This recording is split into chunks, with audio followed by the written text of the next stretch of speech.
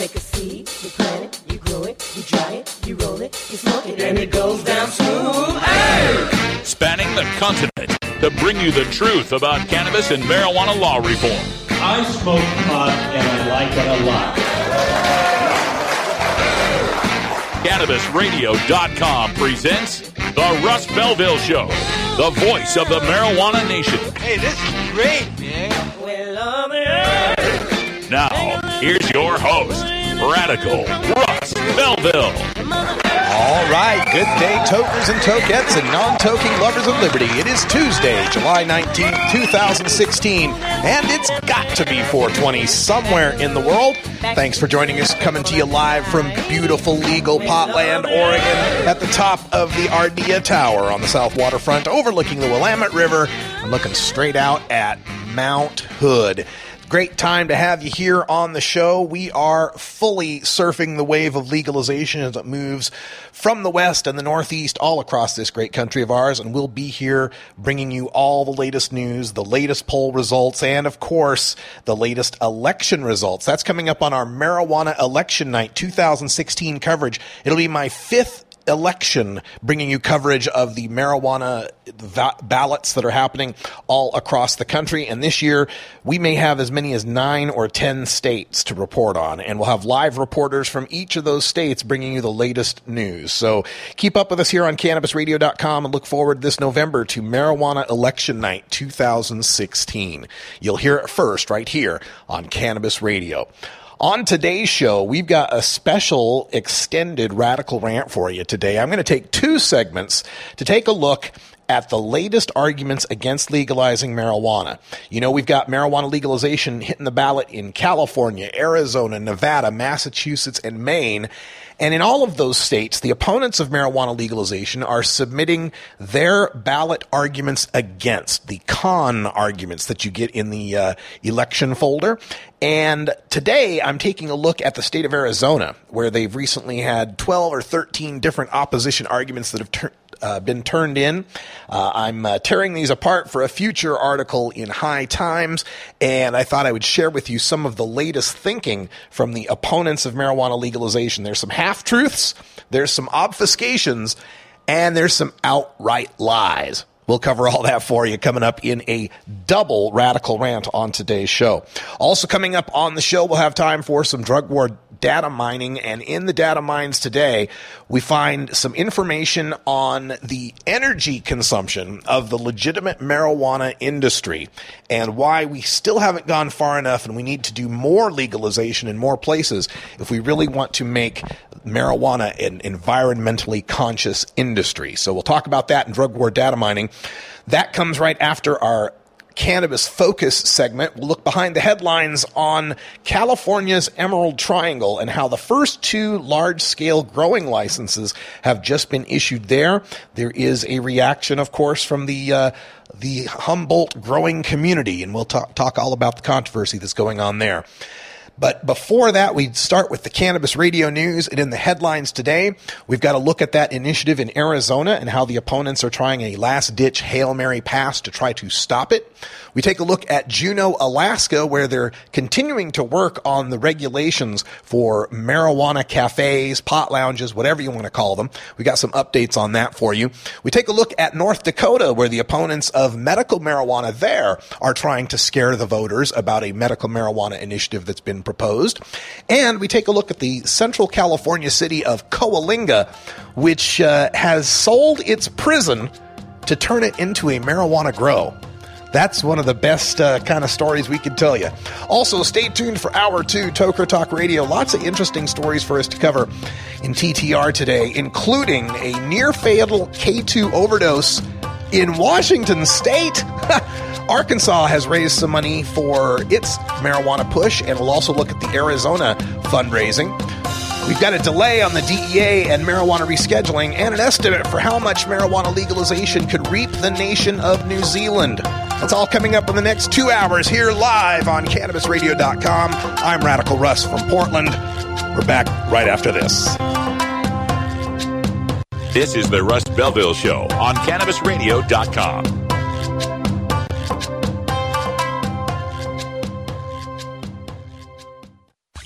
Being green is good. Growing green is good. Making green is great. CannabisRadio.com.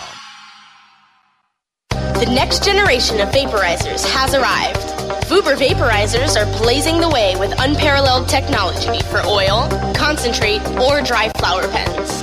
Providing unsurpassed customer service and expert craftsmanship, Vuber vaporizers use cutting-edge technology, providing a power-packed, smoother vapor with a lifetime guarantee. Experience vaporizing the way it was meant to be. The Vuber way.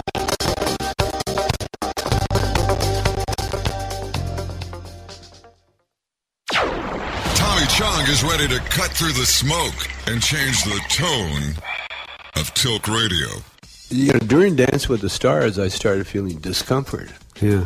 And not only that, I was doing these old man smells. And it was kind of embarrassing because, you know, all the Dancing with the Stars crew, cast and crew, you know, they were all young kids. Yeah. You know, and then all of a sudden, this old guy would come along and do one of those silent farts, you know, that you don't know you're doing it. Yeah. And all of a sudden you smell, and everybody go, what the hell smells? And, you know it was me. And so I'd scurry off to the bathroom, you know. And that's when I knew that there was something wrong. The Tommy Chong Podcast, only on CannabisRadio.com. Welcome to my world. This is the Russ Belville Show on CannabisRadio.com. At Herbie's Cannabis Seeds, we pride ourselves on bringing you the best quality seeds from the world's most respected cannabis seed producers, all at the lowest online prices. You can find Herbie's Seeds at herbiesheadshop.com. All cannabis seeds are sold as souvenirs and as a means of preserving cannabis genetics. Herbie's Seeds in no way intends to condone, promote, or incite the use of illegal or controlled substances. We strongly urge all prospective customers to check their national laws prior to placing an order. Herbie's Seeds at herbiesheadshop.com. Proud sponsors of the Russ Belville Show and 420 Radio.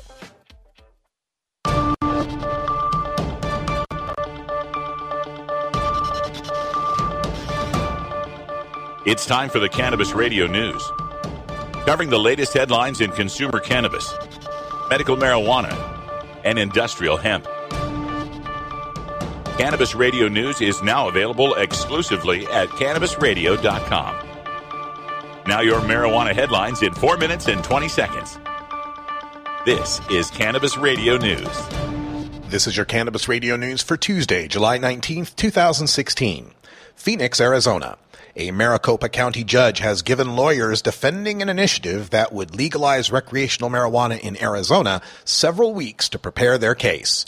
Judge Jo Lynn Gentry on Tuesday said she'll hear arguments on the case filed by 13 individuals and groups, including Maricopa County Attorney Bill Montgomery and Yavapai County Attorney Sheila Polk, on August 12th.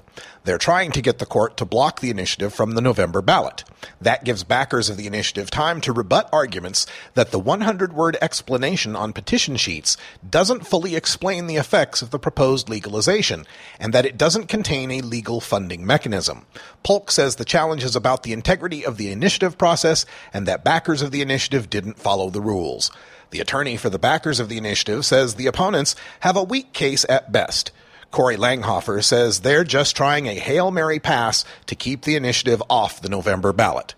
State election officials still are verifying whether the campaign to regulate marijuana like alcohol submitted the 150,000 valid signatures needed to qualify for the ballot. Juneau, Alaska. Alaska marijuana regulators aren't ready to buy into Amsterdam-style cannabis cafes just yet and are going back to the public for more feedback. The Marijuana Control Board considered a draft regulation that would have allowed cannabis shops to sell product for on-site use only, like a bar would sell alcohol. However, after a member raised concerns, the board is now looking at a narrower plan that would allow people to buy marijuana products in an authorized store and go into a separate area to partake. They would be allowed to take resealed, unused portions home with them. Board member Mark Springer said the initial discussion over on-site use had gone from providing a place for tourists off of cruise ships to buy and use legal marijuana toward allowing for marijuana bars. Erica McConnell, Anchorage's marijuana coordinator, said the concept of a marijuana bar would encourage consumption outside of the home, increasing the likelihood of public intoxication and impaired driving. Bismarck, North Dakota. It would cost North Dakota's health department more than $3.5 million a year and a small army of workers to regulate medical marijuana if the issue appears on the November ballot and voters approve it, according to an analysis by the agency. Supporters of the so-called North Dakota Compassion Care Act turned in 17,600 signatures Monday. Backers must have 13,500 qualified signatures to put it to a statewide vote in the November 8 general election. Secretary of State Al Jaegers has about 1 month to decide whether the petitions are sufficient. With voters' approval, the initiative would make it legal for North Dakota residents who suffer from one of several debilitating illnesses to use marijuana with a doctor's permission and possess up to 3 ounces of marijuana for medical purposes from either a state-licensed dispensary or a personally grown supply. Riley Ray Morgan, a Fargo financial planner who is heading the effort to legalize marijuana for medicinal purposes, called the estimates, quote, overblown, end quote, and an attempt to derail the effort in a budget-challenged state, a charge the agency denies. Coalinga, California. The Central California city of Coalinga has sold its empty prison to a marijuana company that will grow and process cannabis there.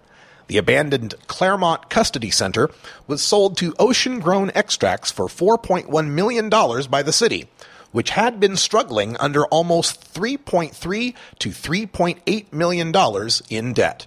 The sale puts the city's budget back into the black and was approved by the city council in a 4-1 vote. Residents who once resisted marijuana operations in their area have come around thanks to some education about the nature of marijuana businesses, the adoption by California legislators of a statewide regulatory system, and the promise of up to 100 new jobs for the area. Referring to the prison-turned-pot farm, Coalinga Mayor Pro Tem Patrick Keogh told the Fresno Bee, quote, "It's like what the Grateful Dead said, what a long, strange trip it's been," end quote. This has been your Cannabis Radio News for Tuesday, July 19th, 2016. I'm Russ Belville. Cannabis use isn't the only thing growing. So are we. Grow with us. CannabisRadio.com. Play as Ted Growing, expelled botany sophomore and the biggest grower in town, only on Weed Firm Replanted. Available on the App Store and Google Play. It's a lot of work being the biggest grower in town. Maintaining a room full of plants while dealing with a slew of eccentric customers? From a hardcore partier to the curious neighbor next door. Is anybody home? Help me expand my bud business by unlocking new strains, customizing my grow room, and completing challenges that you can't get enough of. Grow your empire so big you can see it from space. Low on funds? Don't worry. Weed Firm Replanted is free to download. Download Weed Firm Replanted for free on the App Store and Google Play today. Get growing, Mr. Growing. NORMAL stands for Responsible Adult Cannabis Use. If cannabis use is causing problems in your life, consider taking a break or seeking medical assistance. Consider ceasing cannabis use if you have a family history of mental illness. Don't drive or operate heavy machinery while impaired by cannabis use. Cannabis use is not without risks, even though the risks are far less than those posed by legal drugs. You're not high. You're listening to the Russ Belville Show on CannabisRadio.com. I opted for convenience to use my personal email account. Okay, maybe you're high, too. The Russ Belville Show is proudly sponsored by the Marijuana Business Association. The MJBA, called by NBC News the Cannabis Chamber of Commerce, is the fastest growing business association in the fastest growing industry in America. I've been working with the MJBA for years, and I personally invite you to join the MJBA. MJBA also publishes the popular MJ Headline News on Facebook and the MJNewsNetwork.com and Marijuana Channel 1 on YouTube. Visit MJBA.net for more details. The world of cannabis is evolving at a frenetic pace. The Russ Belville Show gets behind the headlines to take a deeper look at breaking news in our Cannabis Focus. Today in the Cannabis Focus, we're taking a look at a story in the Eureka Times Standard about the issuance of the first 2 cannabis farming licenses in Humboldt County, California, the center of the famed Emerald Triangle, where a great majority of American cannabis is grown. So this marks a new point in Humboldt County in the Emerald Triangle area. The 2 farms are a 1/4-acre mixed light farm in Carlotta and a 7-acre outdoor farm and processing center in Honeydew. There are about 100 more prospective medical marijuana business owners submitting applications in the county. The senior planner there, Steve Lazar, expects hundreds more in the coming months. He says this is just the first end of a big wave that's about to crest. Now, these larger grow sites were approved in January and take effect in late February. And the medical marijuana regulations took effect in January and approved in January, took effect in late February. And Humboldt County has been beginning this process of how they're going to license these medical marijuana farms. This comes under the MMRSA, or the Medical Marijuana Regulation and Safety Act. And under that act, someone who wants to grow has to have both a state and a local license. So these two growers, one of them's named Alex Moore. He and his wife Miranda own this Honeydew Farms LLC that's going to have the 7-acre grow. They've just been cultivating an acre so far, and now he's going to expand by another 6 acres.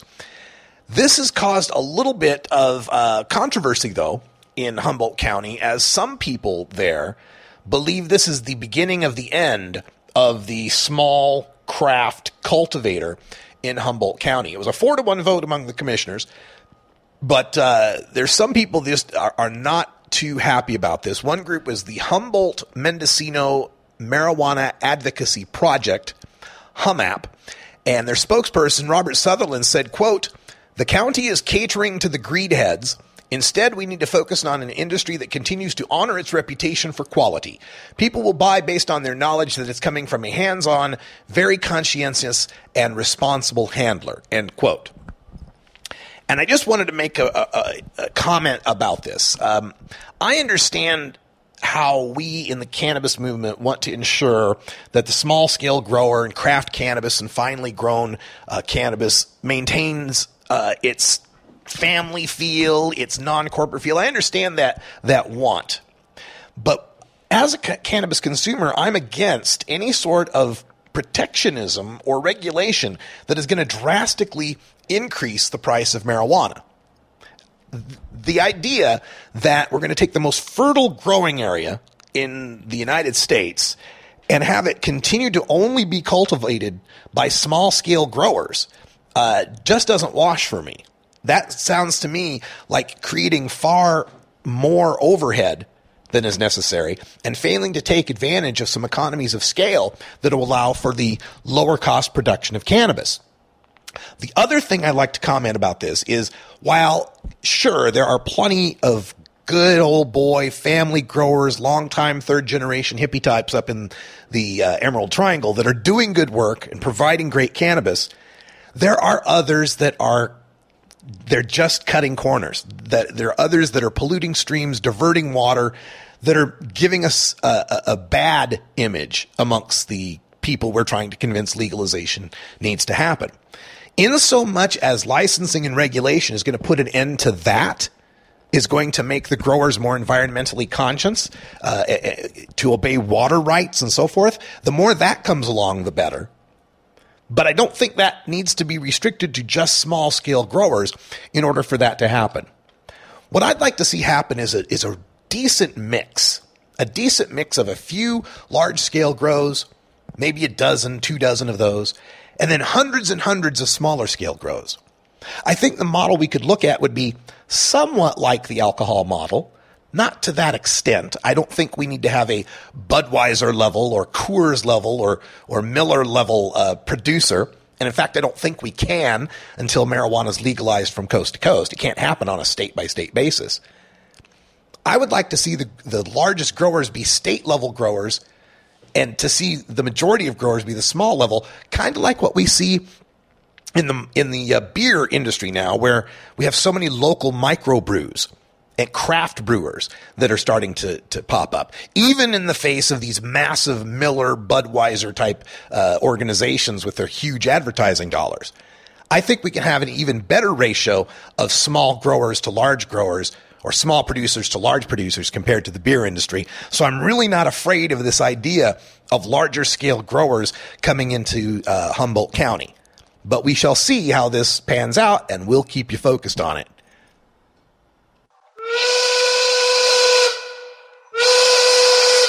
Sorry ass motherfucker got nothing on me, right? I tell you, these last few weeks, President Obama's just letting it all hang out, ain't he? Well, I hope you enjoyed that Republican convention last night. I watched some of that. I got to tell you, I think I sat through the longest Miss Universe question and answer period ever last night. Slightly better than Miss South Carolina Melania. Slightly better. Be back in just a couple minutes. We don't limit how much you smoke, and we don't limit where you listen. Cannabis Radio is now on iTunes, Stitcher, and iHeartRadio.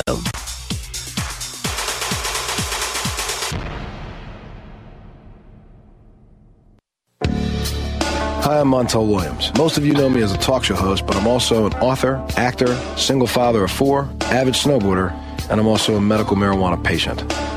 Living with multiple sclerosis, I'm in pain every day. Medical marijuana is my last resort, and it helps me when all other drugs have failed. If you'd like more information about medical marijuana, you can contact the Marijuana Policy Project at mpp.org or call 1-877-JOIN-MPP. Growing green to generate more green. Hello to all you happy herbalizers, smiling trippy hippies, and everyone who believes in freedom and tolerance. This is The Grow Show, and I'm Kyle Cushman. From food to fuel, from remedy to resource. Welcome my guest, Ed Rosenthal, the guru of ganja. Let me ask you, right now I hear your lighter clicking. Are you smoking indoor or are you smoking sun-grown? What am I smoking? I'm smoking concentrate. Way to get out of the answer there.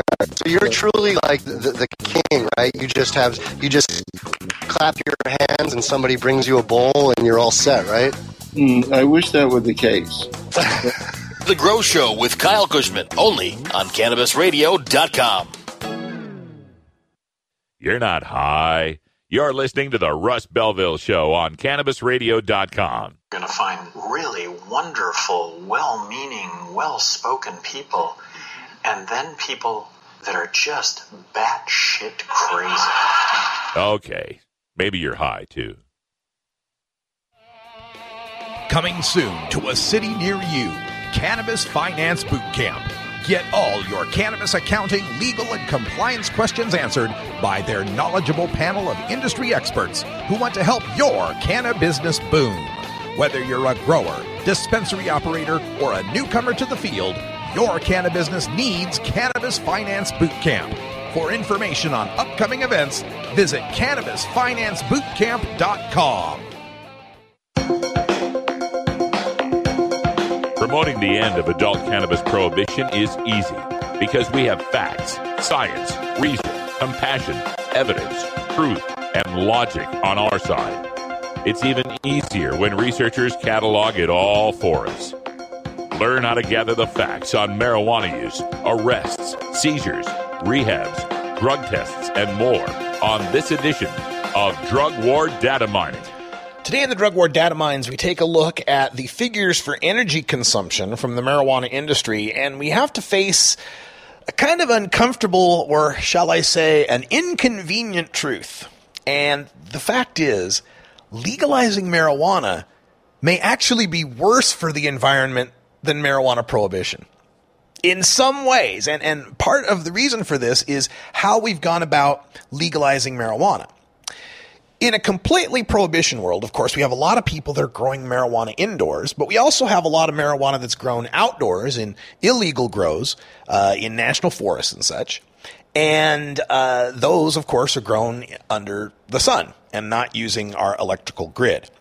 As marijuana becomes more legalized, fewer consumers want that outdoor Mexican-type brickweed and more want the indoor hydroponically grown legal weed, to the point where we could actually be driving more of our cultivation indoors through marijuana legalization than prohibition did. Now, part of the problem in this respect has to do with, again, the laws and how they've been implemented. Like in Colorado, that is requiring all of its marijuana to be grown indoors, despite the fact that you could grow quite a bit of marijuana outdoors, especially in those eastern plains of Colorado, east of the Rocky Mountains, on the way towards Kansas. And we also see this somewhat in the other states so far that have passed marijuana legalization and come up with limitations on how large outdoor grows can be, or regulations that make it difficult to do greenhouse grows.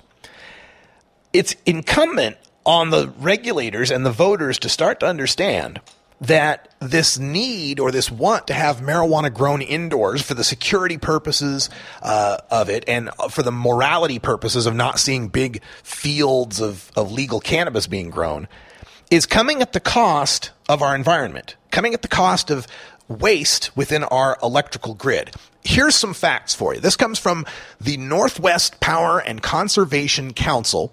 They do the energy planning for the Columbia River Basin. That's Oregon and Washington, Montana and Idaho. Basically your northwest corner of America. And they say indoor marijuana cultivation generates $6 billion in energy costs annually. $6 billion. Growing marijuana indoors consumes 5,000 kilowatt hours of electricity per kilogram of output. That's 5 megawatts. It costs 5 megawatts of electricity to make a kilogram of pot. For comparison's sake, you want to make a kilogram of aluminum? It takes 16 kilowatt hours. 5,000 for a kilo of pot, 16 for a kilo of aluminum. Or for my British listeners, aluminium. In Colorado, the legal marijuana business has made $1 billion in sale. That's up 42% from the previous year. And, of course, indoor cultivation requires the electricity for the lights, the air exchanges, the ventilation, keeping consistent temperature and humidity levels. And so now, the state, you can't even get warehouse space in Denver anymore. It's all taken up by indoor grows. The experts there estimate that a 5,000 square foot indoor marijuana facility in Colorado consumes 6 times more electricity per square foot than the average commercial business, and 49 times more electricity per square foot than the average residence. Electricity use in Denver is rising by 1.2% a year, and marijuana farms account for almost half of that increase. Now, this flies in the face of Colorado that has made a commitment to get 30% of its electricity from renewable sources. Currently, that's only at 18%, and it's going to be harder to get to that level as commercial marijuana grows, forced to remain inside, continue to use up all that electricity. So we need to make sure that the regulators, like I said, understand that this is untenable. We cannot continue generating all of our commercial cannabis through indoor grows. We need to start licensing in Colorado these greenhouse operations and to start considering outdoor grows.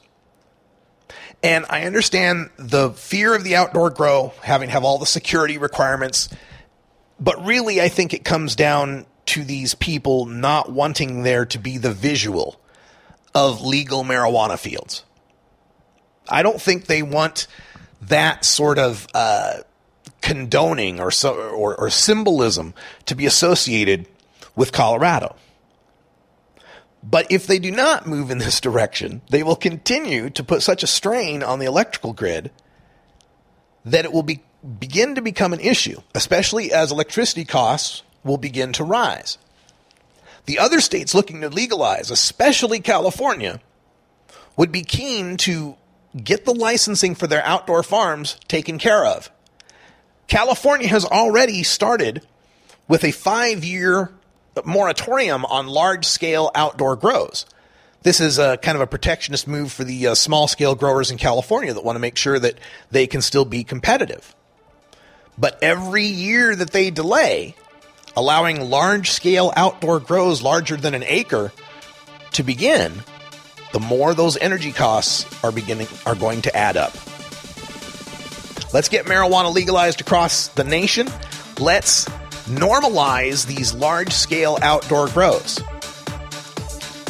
Now, that's not to say we won't have any indoor grows. There will still be indoor hydroponic, cryonic, super growers in there that are going to make the super boutique bud. But that shouldn't be the majority of what's being sold. Especially to the newbies. They can't appreciate it.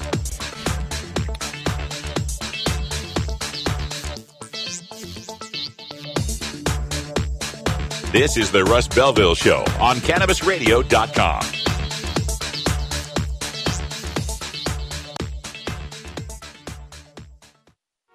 Maui Wowie, Acapulco Gold, California Kush. Our strains stretch everywhere, too. This is the Cannabis Radio Network.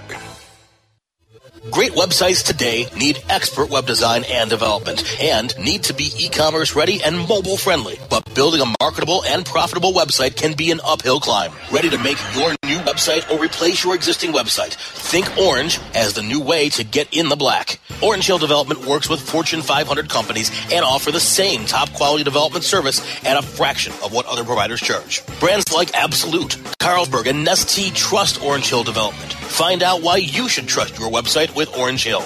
Contact Orange Hill for a consultation today at orangehilldevelopment.com.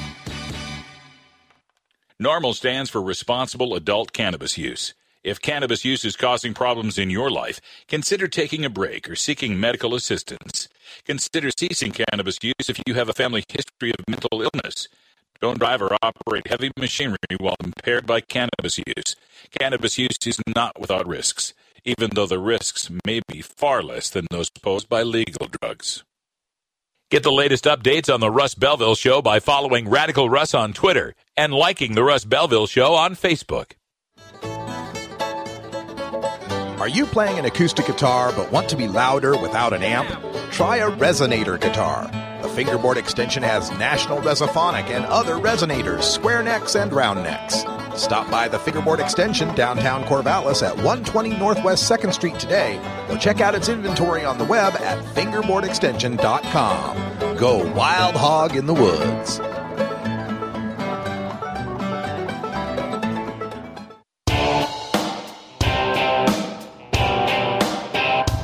We must wage what I have called total war against public enemy number one. I support a change in law to end federal criminal penalties for possession of 1 ounce of marijuana.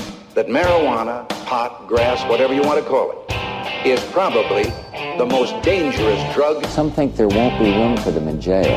We'll make room. I experimented with marijuana a time or two, and I didn't like it and didn't inhale. One major responsibility is to encourage people to use less drugs. Entirely legitimate topic for debate. Radical Rant. Well, today in the Radical Rant, we're going to take a good long look at the arguments against marijuana legalization initiatives in this country. As you know, we've got initiatives likely to be on the ballot in all 5 of the states we've been going for: California, Nevada, Massachusetts, Maine, and Arizona. California, Nevada, and Maine are already on the ballot. They're still counting the signatures in Arizona and Massachusetts, but they turned in well over the number they needed and will likely be on the ballot. In every one of these states, what you're going to find is a ballot that contains both pro and con arguments for the initiatives that are on the ballot. This is a standard thing you see, and of course, there will be arguments against marijuana legalization from the usual suspects, the sheriffs, the rehabbers, and so forth.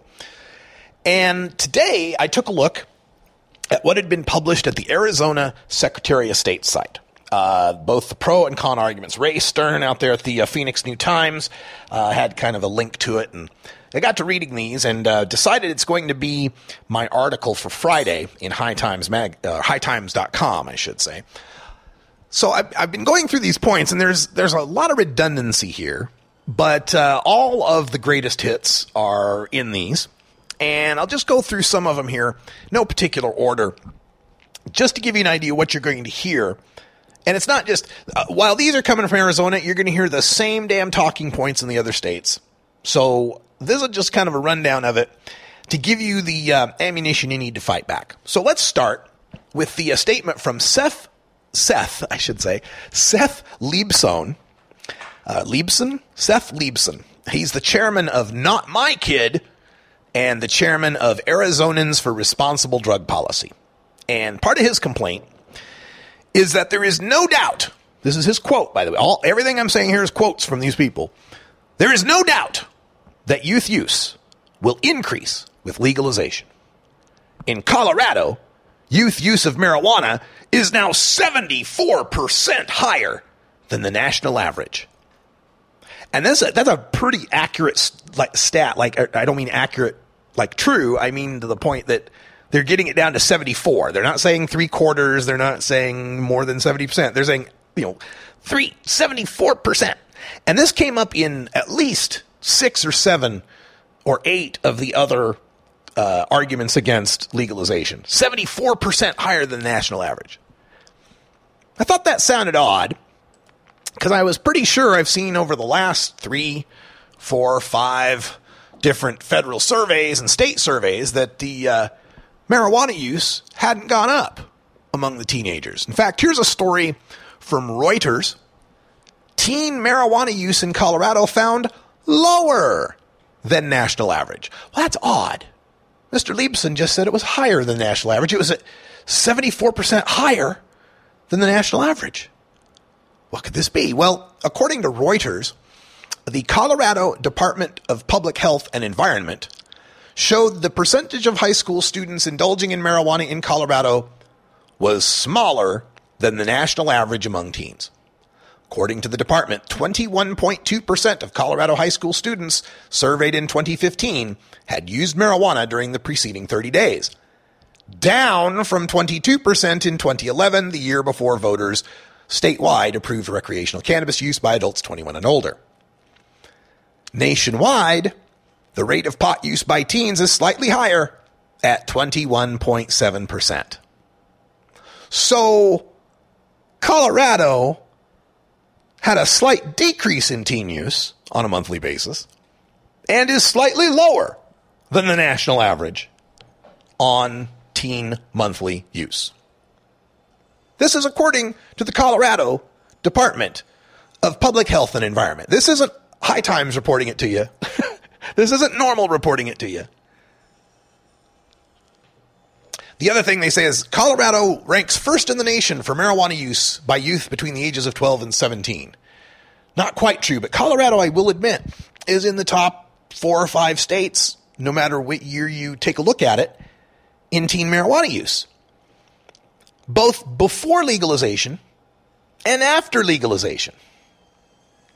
So to say Colorado has the highest teen marijuana use in the nation could be half true, depending on which year you're talking about. If you say it's in the top 5, it's definitely true. But it doesn't matter what year you're talking about. Neither before or after legalization, we see a difference in the use of marijuana by youth in Colorado. It's always been a state with a lot of youth marijuana use. Another opponent to marijuana legalization in Arizona is the Yavapai County Attorney, Sheila Polk. She's the chair of MAT Force. I say it like that because it's in all caps. MAT Force, which is, I don't know what it stands for. It stands for We Bust People with Weed. And she's the vice chair of Arizonans for Responsible Drug Policy. And she says, teens in Colorado now use marijuana at the highest rate in the nation, 74% higher than the national average, despite the fact Reuters said no, they do not use it at higher than the national average. But they're going to hammer away at that. They found that 74% stat somewhere, probably from the Rocky Mountain high-intensity drug trafficking folks, and they're just going to stick with it. You can't convince them otherwise, even when National Survey on Drug Use and Health, Monitoring the Future, and the Colorado Public Health, and the CDC, that was the other one, that have come out and all said, yeah, there hasn't really been an increase in teenage use in the legalized states. They're gonna try, though. They're just going to keep saying it until you believe it. But she also brings out one of the old standard, it's just like a warm blanket every time this one comes out. Sheila Polk says, quote, "Today, their industry pumps out marijuana edibles with potency levels as high as 60%. Compare that to the marijuana of the 1970s with potency levels of less than 1%. There's so much wrong with that. First of all, it's kind of like saying, compare this shot of Bacardi 151 to this O'Doul's Near Beer. The O'Doul's Near Beer only has 0.5% alcohol, and the shot has 150 or 70. What would be 150 proof is 75 point. I got to do the math in my head. 75.5% alcohol. You're comparing apples and oranges. Comparing an edible to a joint from the 70s is apples and oranges. And it ignores the fact that first, they had edibles in the 70s too. And they were made exactly the same way. And they could be made into very potent edibles back then too. It also ignores the fact that the marijuana potency, this claim of marijuana potency being less than 1%, means that this woman really thinks people in the 70s were smoking hemp. She really thinks that we were burning draft cards, burning our bras, protesting the Vietnam War on hemp. It just ain't true. This stat that you get from these drug warriors all the time refers often to the Potency Monitoring Project, and their data comes from police agencies who left their seized marijuana in hot, dry lockers for long periods of time, which of course degrades the potency of the THC. Also in their seizures, they were mixing in all sorts of ditchweed, all sorts of feral hemp, and testing just every bit of it, including, sticks and stems and seeds. And they were coming up with less than 1%. There were strains back in the day, folks. There's Acapulco Gold, Maui Wowie, Panama Red, all sorts of great marijuana, really good stuff. Now, I will not deny that marijuana has gotten better overall in general. Absolutely. We got flower now that's producing at 24 to 30% THC. But that does in no way reflect the fact that the people back in the day that were smoking pot didn't also get their hands on some pretty potent stuff. And let's not forget that hash also existed back in the day, and people were smoking that as well. This is the time-honored, well-worn, overused marijuana potency argument. We call it, it's not your father's Woodstock weed, as if the weed back then was it was very dramatically different. Now, I will talk to some of the older folks sometimes, and they will say, oh yeah, you smoke pot today and a puff or two of it get you high. Back in the day, you had to smoke half a joint to a joint of it to get you high. But you still ended up getting high. This is one of the things I think where the comparison, treat marijuana like alcohol does us some harm. Because when you're drinking alcohol, you go from this pleasant buzz to this warm drunk to this uncontrollable blotto, sloshed, shit-faced stage, right? So at the different levels of continuing to use it, you get increasingly impaired, dysfunctional, and disgusting. Marijuana doesn't have that same thing. With marijuana, you smoke it and you may get a little relaxed. And then you smoke some more and you may get a little lifted. And you smoke some more and you may get some high. And then you smoke some more and you may get baked. And then you smoke some more and you might get couch locked. But nowhere in there are you puking on people's shoes or starting fights or being a real problem for society. So this idea that, they not your father's Woodstock weed, they smoked this weak weed back in the day. But they would smoke it like a whole joint of it to get to this place called high. Today, we smoke a bowl or half a bowl of it to get to this place called high. The high is no different. Whether you're smoking 4% weed, 8% weed, 16% weed, or 32% weed, or taking a 90% dab, you're trying to get to the same place, which is high. And the high is not a different high. It's the same exact high. Just like you can get puke drunk on 18 cans of beer, or you can get puke drunk on 6 shots of whiskey, or you can get puke drunk on a bottle and a half of wine, you still end up at the same place, puke drunk. So this idea that higher potency marijuana is somehow some sort of different drug is just ludicrous. All right, stay tuned. We got part 2 of this radical rant on the Arizona arguments against marijuana legalization when we return.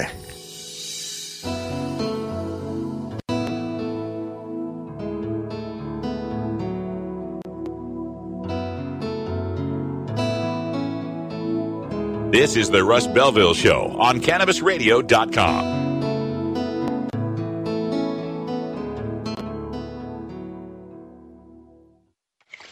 How high do you like your profit margin? CannabisRadio.com. Play as Ted Growing, expelled botany sophomore and the biggest grower in town, only on Weed Firm Replanted. Available on the App Store and Google Play. It's a lot of work being the biggest grower in town. Maintaining a room full of plants while dealing with a slew of eccentric customers? From a hardcore partier to the curious neighbor next door. Is anybody home? Help me expand my bud business by unlocking new strains, customizing my grow room, and completing challenges that you can't get enough of. Grow your empire so big you can see it from space. Low on funds? Don't worry. Weed Firm Replanted is free to download.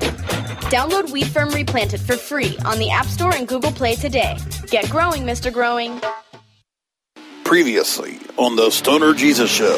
We do have John McAfee. He's running for the Libertarian Party nomination for president. What makes someone like you want to take the reins of this? We're so far behind, it's frightening. And in a cyber war, we can't hack into the Chinese. Back in 1979, they started building cyber defense systems. We didn't even think about it until 20 years ago. I see no candidates and certainly no one within government capable of dealing with this issue. The Stoner Jesus Show, live Mondays, Wednesdays, and Fridays at 8 p.m. Eastern, 5 p.m. Pacific. Or find the Stoner Jesus Show podcast on demand at CannabisRadio.com and StonerJesus.net. Peace, bitches. The Russ Belville Show, where the truth about marijuana gets more than a minute to speak. When you are starting up a medical cannabis business, you want a fired-up lawyer who understands the needs of cannabis consumers. The law office of Lauren Vasquez is your fired-up lawyer for the cannabis industry.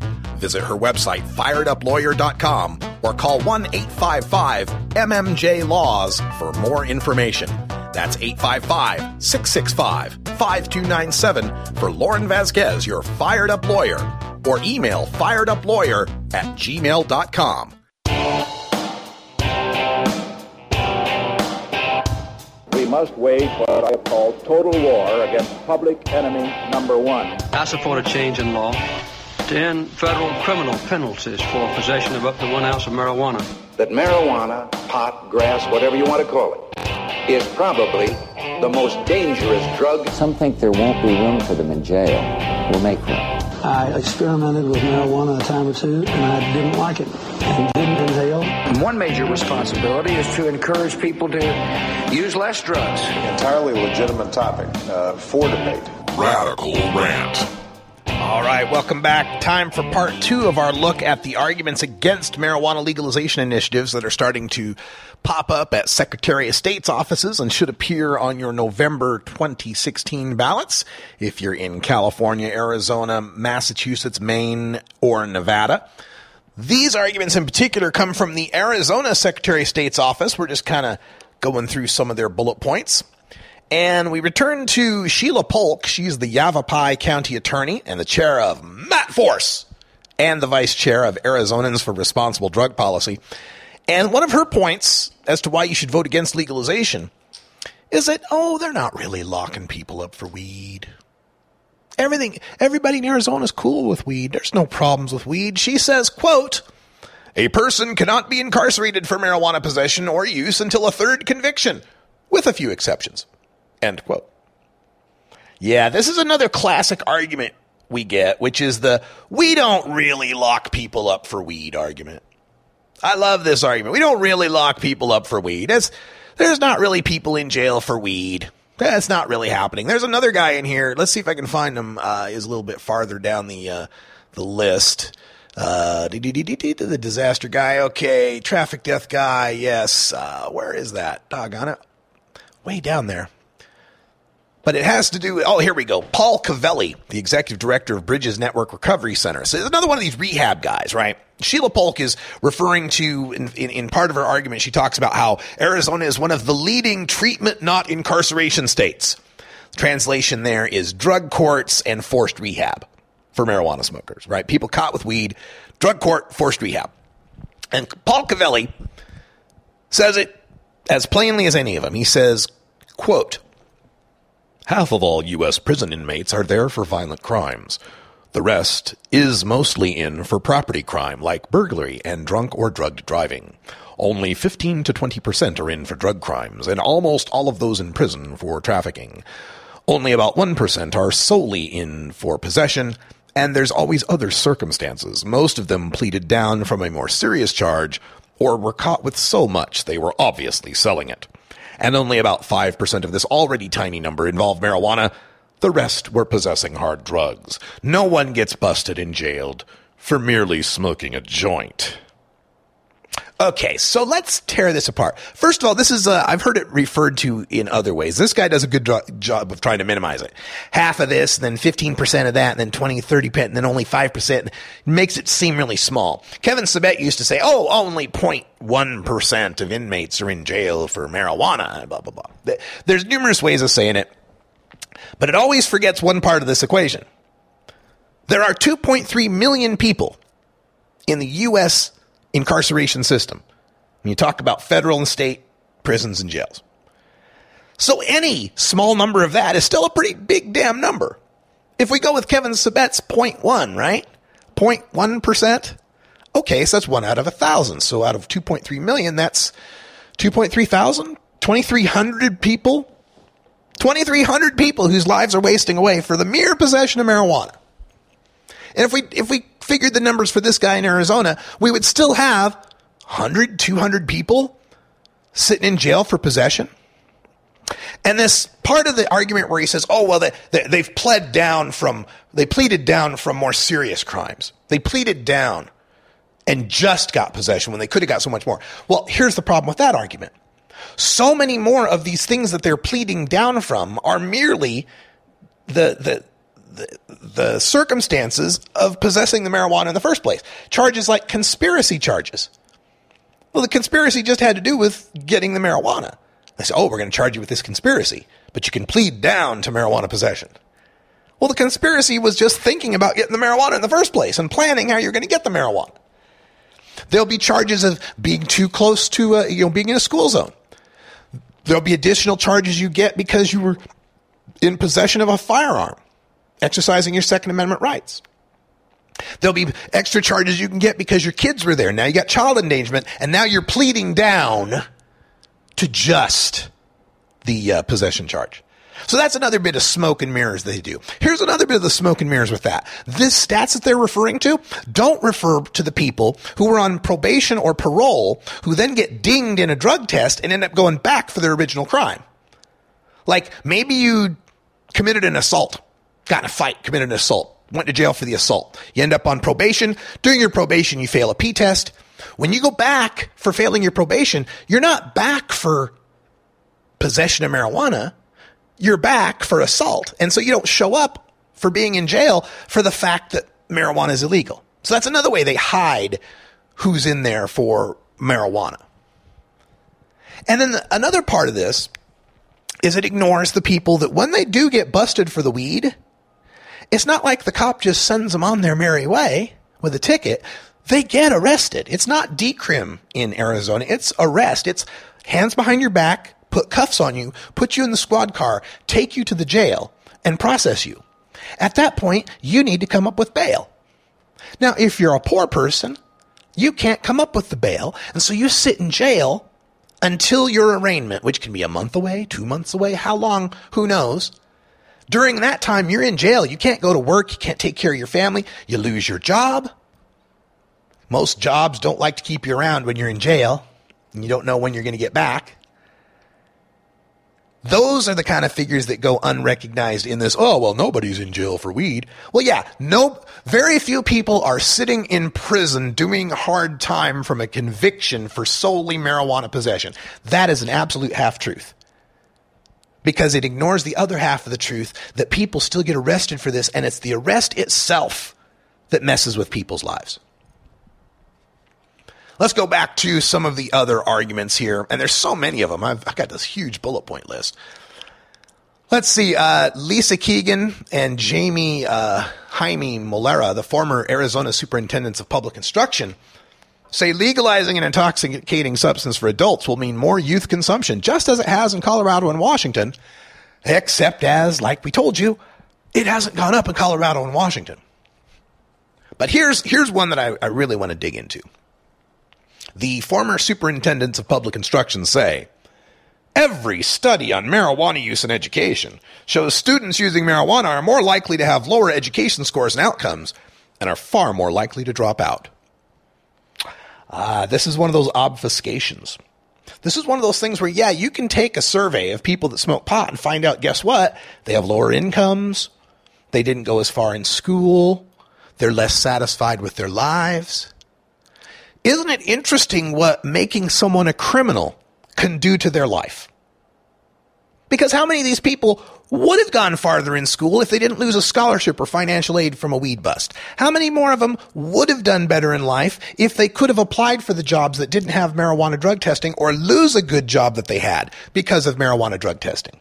How many people grew up in households where the household was broken up over an alleged marijuana crime? They end up with a single parent household, end up with a lower socioeconomic bracket because marijuana was illegal.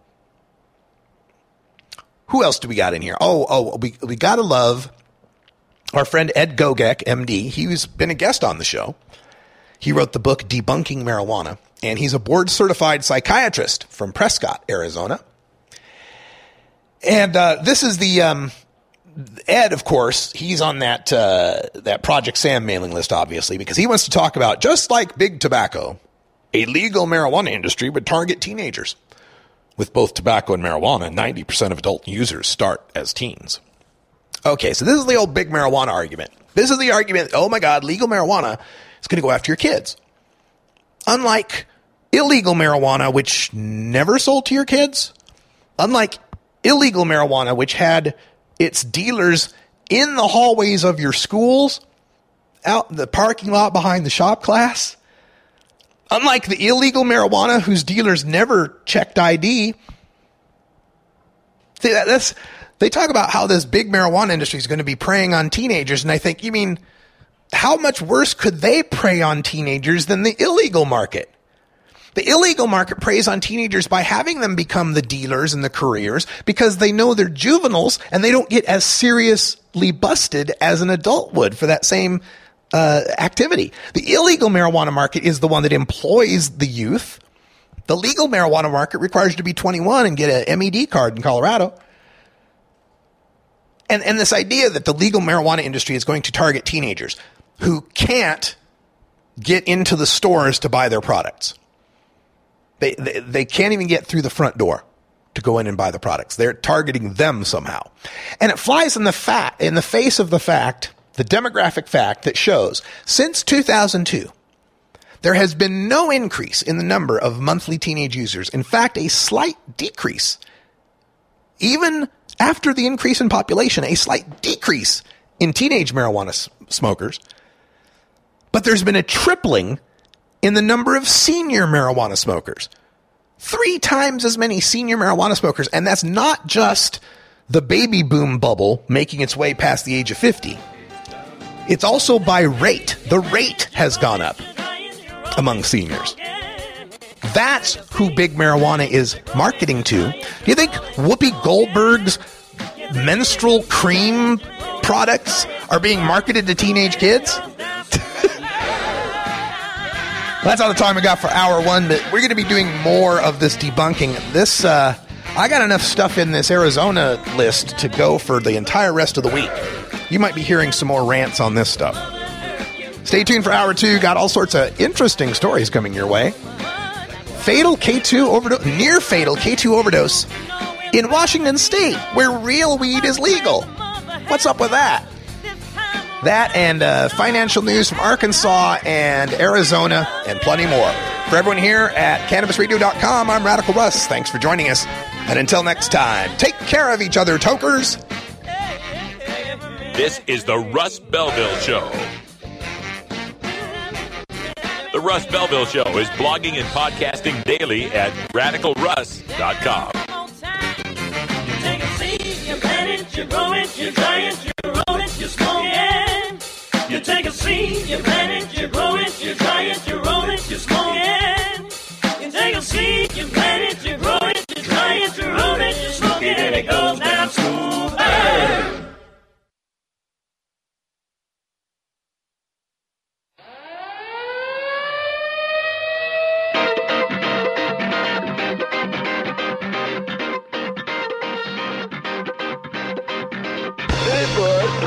Now it's time for Toker Talk Radio, the voice of the marijuana nation. What are you people? On dope? Where you can toke. I inhale frequently. Or you can talk. I experimented with marijuana and didn't inhale. Or you can toke and talk. 10 federal criminal penalties for possession of up to 1 ounce of marijuana. While we talk about toke on Toker Talk Radio. So, by the way, when it comes to pot, if you're 40 years old, you live in a log cabin in Oregon, you got 12 giant pot plants in your backyard, have a ball. Live from beautiful Portland, Oregon at Rolla J Studios. Hey, this is great. Just like cannabis. Plus your calls live at 971-533-7111. They're walking on their pants with their cap on backwards, listening to Enema Man and Snoopy Poop Dog. What's to keep somebody from getting all potted up on weed and then getting behind the wheel? Gateway theory doesn't work. It's a reality. Holland, is it real? Don't tease me.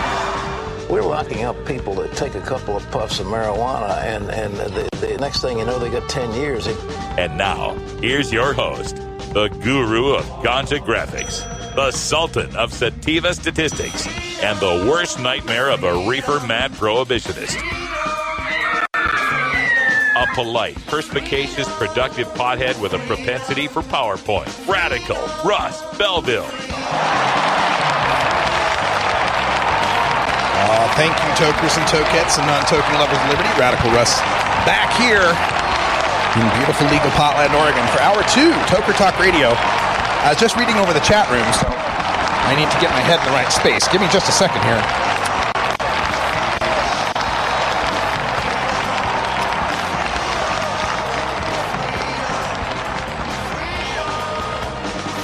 Oh, much better. Yeah, we needed that. Today's bud was grown by TJ's Organic Gardens. It is a hybrid variety, TJ's Chocolate Kush, with 17.8% THC and less than 0.1 CBD. An uplifted, euphoric, and happy bud. Brought to you by TJ's Organic Gardens. And yeah, by the way, if you're out there listening and you're a grower, you're a dispensary, and you want me smoking your bud on air and telling people how it made me feel, we can arrange that. Just get a hold of me. I'm Radical Russ everywhere. Find me on Gmail, radicalruss@gmail.com. But I had to take a puff because there was a little dust up. There was a little tiff in the chat room. We got a chat room here at cannabisradio.com, and it's mostly populated by people named John. In fact, anybody named John gets into the chat room absolutely free. Of course, everybody gets in the chat room absolutely free, but if you're named John, you can join absolutely free. Sometimes it's like the census from it feels like the census from the Buckaroo Banzai movie. John Yayas, John Smallberries, John Big Booty, Big Booty. But anyway, I get off the track. In the first hour, I was talking about how there was this huge energy footprint, from indoor marijuana growing and how that's a problem. We need to solve that. And one of the Johns in the chat room said, whenever someone brings that up, I ask about the environmental footprint of golf courses. And another John took that to be a repudiation of my argument about the indoor marijuana grows. And I didn't see it that way. Here's the way I see it. Okay. It's kind of like, when we talk about whether or not you can call someone pothead, it's like, yeah, you and I, we can call each other potheads, but the mainstream better not call us potheads. Right? So, here's my take on it. When we're talking out public with the mainstream public, the mainstream public goes, "Oh my God, marijuana growing takes up so much water and California's in a drought." My instinct is to go, yeah, but look at almonds. And then when they say, "Oh my God, marijuana growing takes up so much power," there's an instinct to go, yeah, but look at golf courses and how much environmental footprint they take, right? That's not to say that we shouldn't, between ourselves, start to go, hey, you know what? We ought to reduce our water use and our environmental footprint and our energy use. You can have both feelings, right? You can have the feeling of, hey, don't pick on us because we're marijuana. Before you start, pointing out the speck in our eye with respect to water and power, you got to look at the log in your own eye on water and power. So I understand that. You can feel that and also feel that we ought to reduce our power and our water consumption. So it's not, I didn't see it as a contradictory or an attack or anything. I saw it as kind of an adjunct, it goes kind of along the same lines. Yes, we need to be responsible in looking at how we use our water and electricity, but we shouldn't be the only ones. Everybody else got to be taking a look at what they're doing too, especially if they want to come down harder on us than they want to come down on any of these other industries. I understand both sides. I want to thank the Johns for having that little discussion because it got me to bring this up. Anyway, stay tuned. When we come back for break, we're going to talk about the near-fatal K2 overdose in legal Washington state. What's up with that?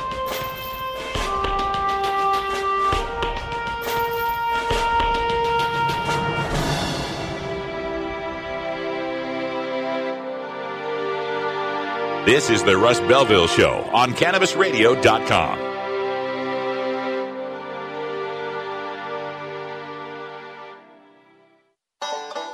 Seed to sale, clicks to conversions, and more. You're listening to the Cannabis Radio Network.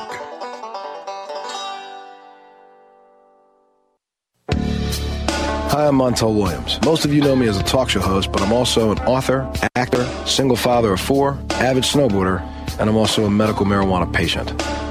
Living with multiple sclerosis, I'm in pain every day. Medical marijuana is my last resort, and it helps me when all other drugs have failed.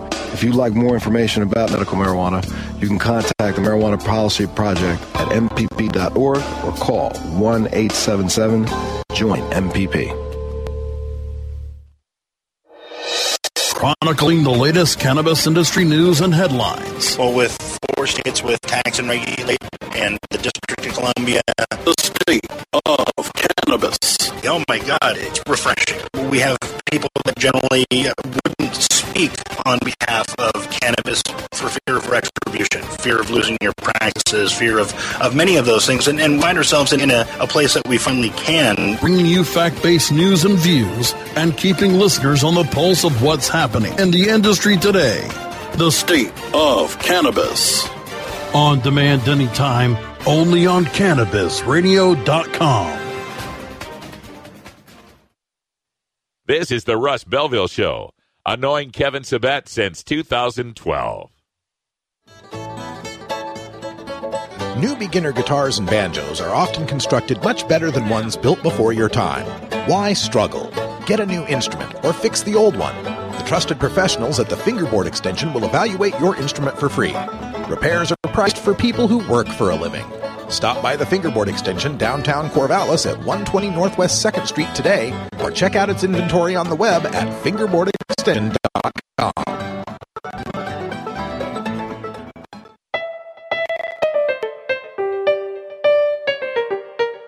Remember, friends, there's more to life than marijuana. I just can't remember what it is. Why'd I come in here? This is the Russ Belville Show on CannabisRadio.com. All right, welcome back, everybody. Getting close to 9 after the hour, and I gotta put on my curmudgeon hat for a second. Tell you kids to get off my lawn and pull up your pants, because this Pokemon Go stuff,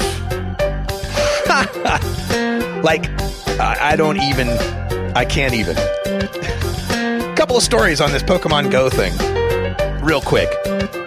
Out of K2 News, right here in the Portland, Oregon area, out of Forest Grove, which is just a bit west of where I'm at right now, a man accused of breaking into a shed last week left a telling note.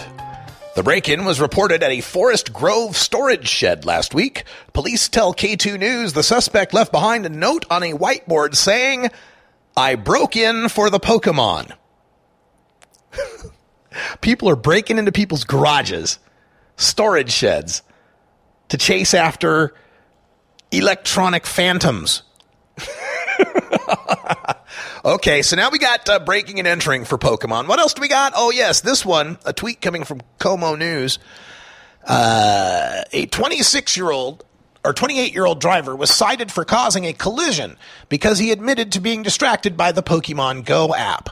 This is the first distracted driving collision reported to the Washington State Patrol since the mobile app launched earlier this month. Yeah, so nobody suffered any injuries, unfortunately. Fortunately, not unfortunately, fortunately, the driver was headed eastbound, traveling the posted speed limit when he collided into the rear of a newer Chevy sedan. The female driver of the Chevy had stopped in the roadway and was attempting to make a left turn when her car was hit. And the driver of the Honda admitted to being distracted by focusing on his Pokemon Go app.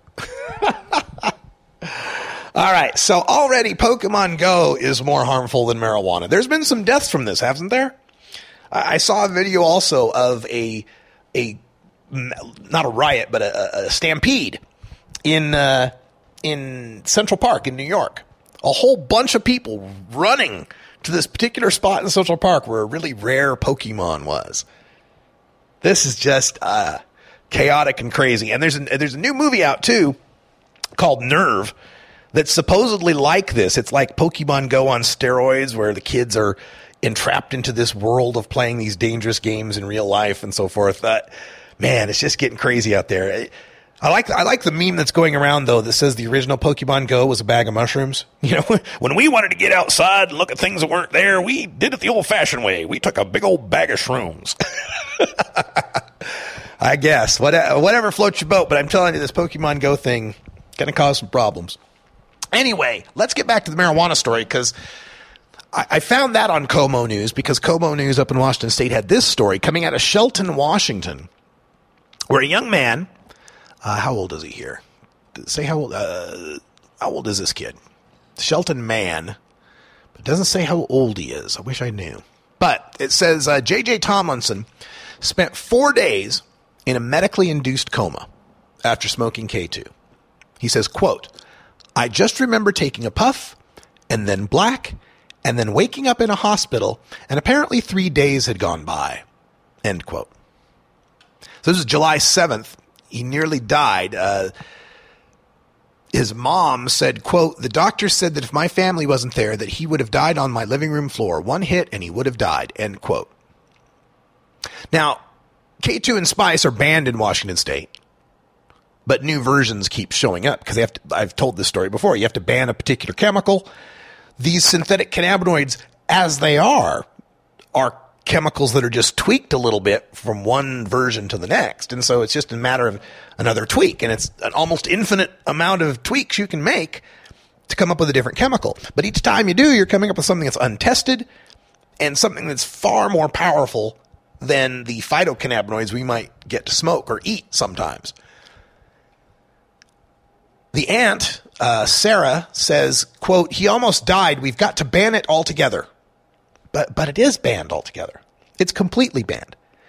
Now, what they're saying is we need to ban all the lookalike drugs, anything that could possibly be like K2. And you could try that. You could try to come up with some wide open-ended language that allows them to ban anything that mimics the effect of marijuana. And you could try. It's not going to have any different effect. The Washington Poison Control Center, there's been 17 cases.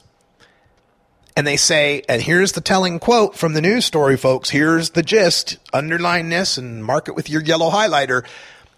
"A real concern is even though this is a legal marijuana state, the synthetic cannabis doesn't show up in your analysis, so it's a dangerous alternative for those who get tested for their work." Yeah.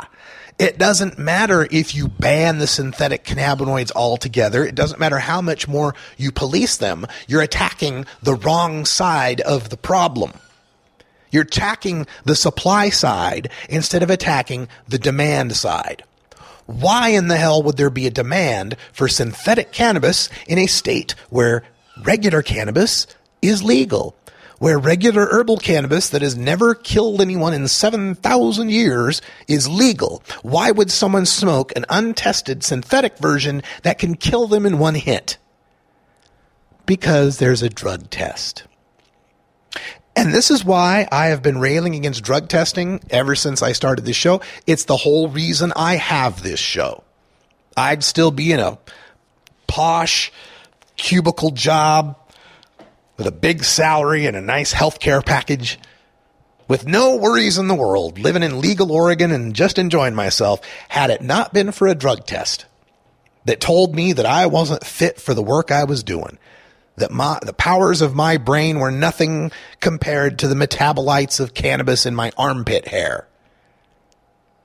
And when these people want to say that drug testing is for public safety, we drug test to make sure that there's public safety, that people aren't high at work, that people aren't high, flying the plane or conducting the train.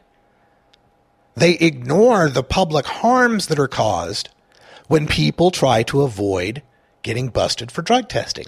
They ignore the public harm in the alternative drugs that people take, and not just the synthetic pot. People will switch to using dextromethorphan, get some scissor in them. They'll go to cocaine or methamphetamine. They'll try heroin. There's other drugs out there, mushrooms, LSD, that don't show up in people's systems. All sorts of drugs that if you take them and you give yourself 48 hours to flush out will never show up on a drug test. All sorts of legal or semi-legal, pseudo-legal alphabet soup of psychedelics out there, 25-MBOIM or whatever the hell they are. You're never going to ban all these things, and so long as people want to take drugs, and you detect the one most often that is the least harmful, it goes without saying that any other alternative they pick, including alcohol, to avoid that drug test positive is going to be worse for them than if they had just allowed to use the natural cannabis. Drug testing causes public harm in this respect by incentivizing the use of more harmful substances. The other way drug testing causes public harm is in reducing the productivity, the output, the income level, the educational attainment that people otherwise would get had they not been busted by a drug test.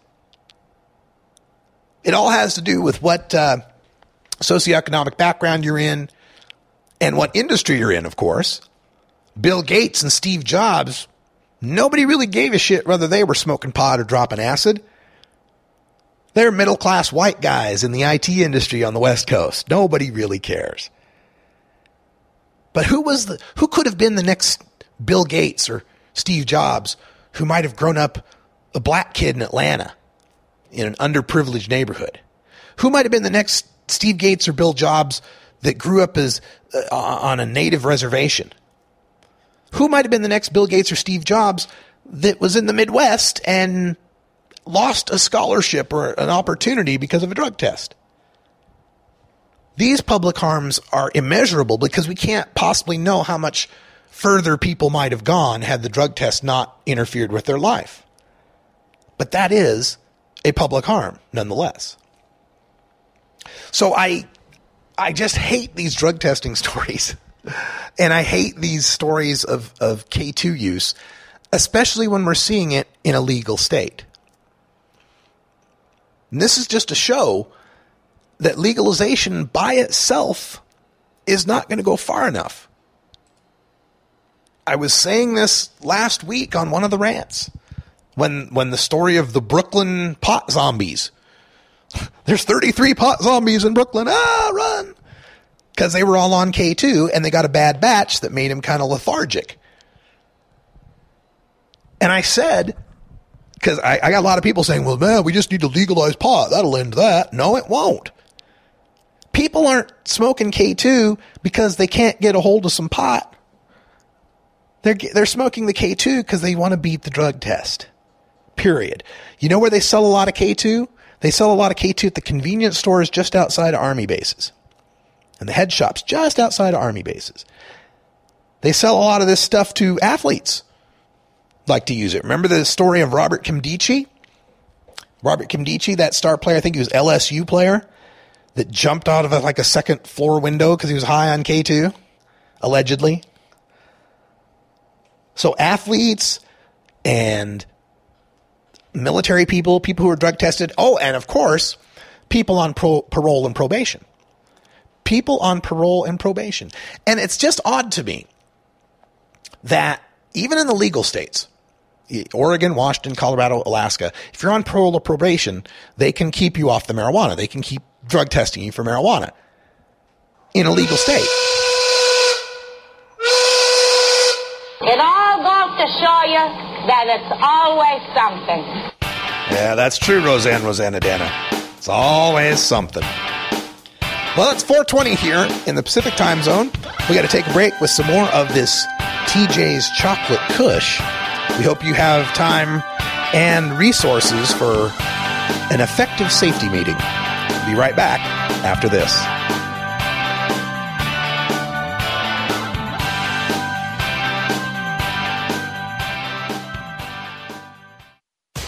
Every strain, every sale, every medical study. Keep it right here on the Cannabis Radio Network. Dr. Dabber, hurry! Its temperature is shooting past 1,000 degrees Fahrenheit. It's burning up. I'm afraid for this little guy, it's just too late. What caused the problem? Only Dr. Dabber can maintain the perfect temperature for a smooth-tasting, slower burn. This standard vaporizer lost all of its health benefits, sending it up in smoke. So you're telling me that most vapor pens burn so hot they produce smoke, not vapor? Correct. Keep away from those standard vaporizer pens and turn to Dr. Dabber. Doctor's orders. Less heat, more flavor. This is Cannabis Facts from Robert Platshorn's thesilvertour.org, supported by our donors and Hemp Inc., poised to lead America's hemp revolution at hempinc.com. In 1937, the second most prescribed medicine, marijuana, was banned. It wasn't about marijuana. The paper, oil, and chemical industries lobbied to end hemp farming. No longer labor-intensive, an acre of hemp produced more quality paper than 4 acres of trees. Plastics and fibers could be produced from a plant. Hemp can even produce 10 times the energy of today's ethanol. As marijuana prohibition ends, many states now allow farmers to again grow hemp. This was Cannabis Facts from thesilvertour.org, an educational nonprofit supported by our donors and Hemp Inc., a public company poised to process America's hemp crop at hempinc.com. This is Dan Michaels from danmichaelsaudio.com, and you're listening to Radical Russ on CannabisRadio.com. Hey everybody, it's Radical Russ here from 420 Radio, inviting you to be like me and get your ink done at Lucky Horseshoe Tattoo, Fort Worth's most female-friendly, clean, sterile, awesome tattoo shop. Thomas and his crew are true artists who can design you a custom piece or use a design you bring in. Lucky Horseshoe Tattoo also offers all styles of tattooing as well as piercings and all-around fun. In the DFW area, stop by Lucky Horseshoe Tattoo and tell them Radical Russ sent you. Trust me, it'll feel awesome.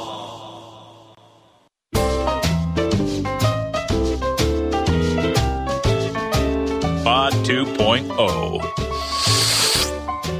It's not your father's Woodstock weed. This is the Russ Belville Show on CannabisRadio.com. Welcome back, everyone. 23 after the hour here, live from beautiful legal Potland, Oregon.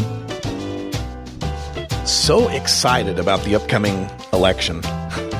It's been fun watching the Republican National Convention. I just don't know what country they live in, though. They kept talking about a country where everybody's terrified and the world's coming to an end. Nobody fears us anymore. Our military is shit. What country is this they're talking about? I love those. But some of my favorite stuff at the convention was we need to rebuild our military. Our military is decimated. Our military is weak. Folks, do you know who, by number of combat planes, has the number one Air Force in the world? Well, it's the United States. We have the number one Air Force in the world, about 6,000 combat planes. You know who has the number 2 Air Force in the world? The United States Army. Has about 5,500 combat planes. You know who has the number 3 Air Force in the world? The U.S. Navy and Marines, with about 4,500 combat aircraft. Yeah, the United States has the top 3 air forces in the world. And if you do a pie chart of the top 10 air forces, we're half the pie. We have as much air force as the next 7 in the top 10 combined. And all but 2 of them are our allies. It's like, What is this America that's like so weak that has the 3 top air forces in the world? And as far as military expenditure, just overall military expenditure, the United States spends more on our military than the next 11 countries combined. And again, only 2 of those, Russia and China, are not our allies. Where is this America? We need to make our military stronger than that. Now, look, I'm not a pacifist by any stretch of the imagination. I see the need for military and war when necessary. But couldn't we just be twice as strong as everyone else? Wouldn't that be enough? Could we sell off a few planes and maybe build a school here and there? Maybe. Hell, sell off an aircraft carrier and take care of our veterans. Let's take care of the guys who fought the last few wars before we start the next one. Oh my God. So it floors me watching that convention. The other thing that was fun to watch in the convention was Melania Trump's speech. Well, first of all, Donald Trump's entrance, like, WWE, got the fog, and he enters. Okay, so first, before Donald comes up, they were playing a Van Morrison song, Brown Eyed Girl, right? Melania Trump, she's brown eyes, right? Makes me wonder if they got that licensed from Van Morrison, but then again, he might be so drunk he didn't even notice. But then Trump comes into Queen's "We Are the Champions." And I thought, first of all, if you're going to have Donald Trump come into a Queen song, shouldn't it be "I'm Going Slightly Mad"? Shouldn't it be something like that? And then Ian Carmel on Twitter, he had the great response to that. It's like, sure, Donald, come in to the song written by a bisexual immigrant. Like, yeah, good point, Ian. Very good point. So it's been fun watching this Republican convention because there's not going to be a mention of weed. I can't watch it to find when they're going to talk about weed at any time. That's not going to happen. So it was at least entertaining. Let me get back to some marijuana facts and figures here, because as we all know, we've got 5 states going for marijuana legalization. We got 4 going for medical. We got Florida, Missouri, Arkansas, Montana, and North Dakota. So we got 5 that'd be going for medical. And you might be saying, wait a minute, doesn't Montana already have medical? Yes, but I'm going to call Montana a medical marijuana vote because they got 2 initiatives that could likely make the ballot. One of them expands their medical marijuana back to having dispensaries and pretty, open patient registry and so on. Returns them back to where they were before their legislature screwed them over. It's funny to me because living in the Pacific Northwest, I have to hear all these people in Washington and Colorado complaining about how legalization has destroyed medical marijuana. Oh, it's destroyed medical. In Oregon, we can only grow 48 plants out in the country. In Washington, we can only have triple what anybody else can have. Meanwhile, Montana, they're the ones that really got screwed. Montana went from having 30,000 patient registry to under 13,000. They went from having over 3,000 providers to under 300. They got a new law that restricts them to 3 patients per caregiver, and any doctor that recommends more than 25 times a year gets audited by the medical board.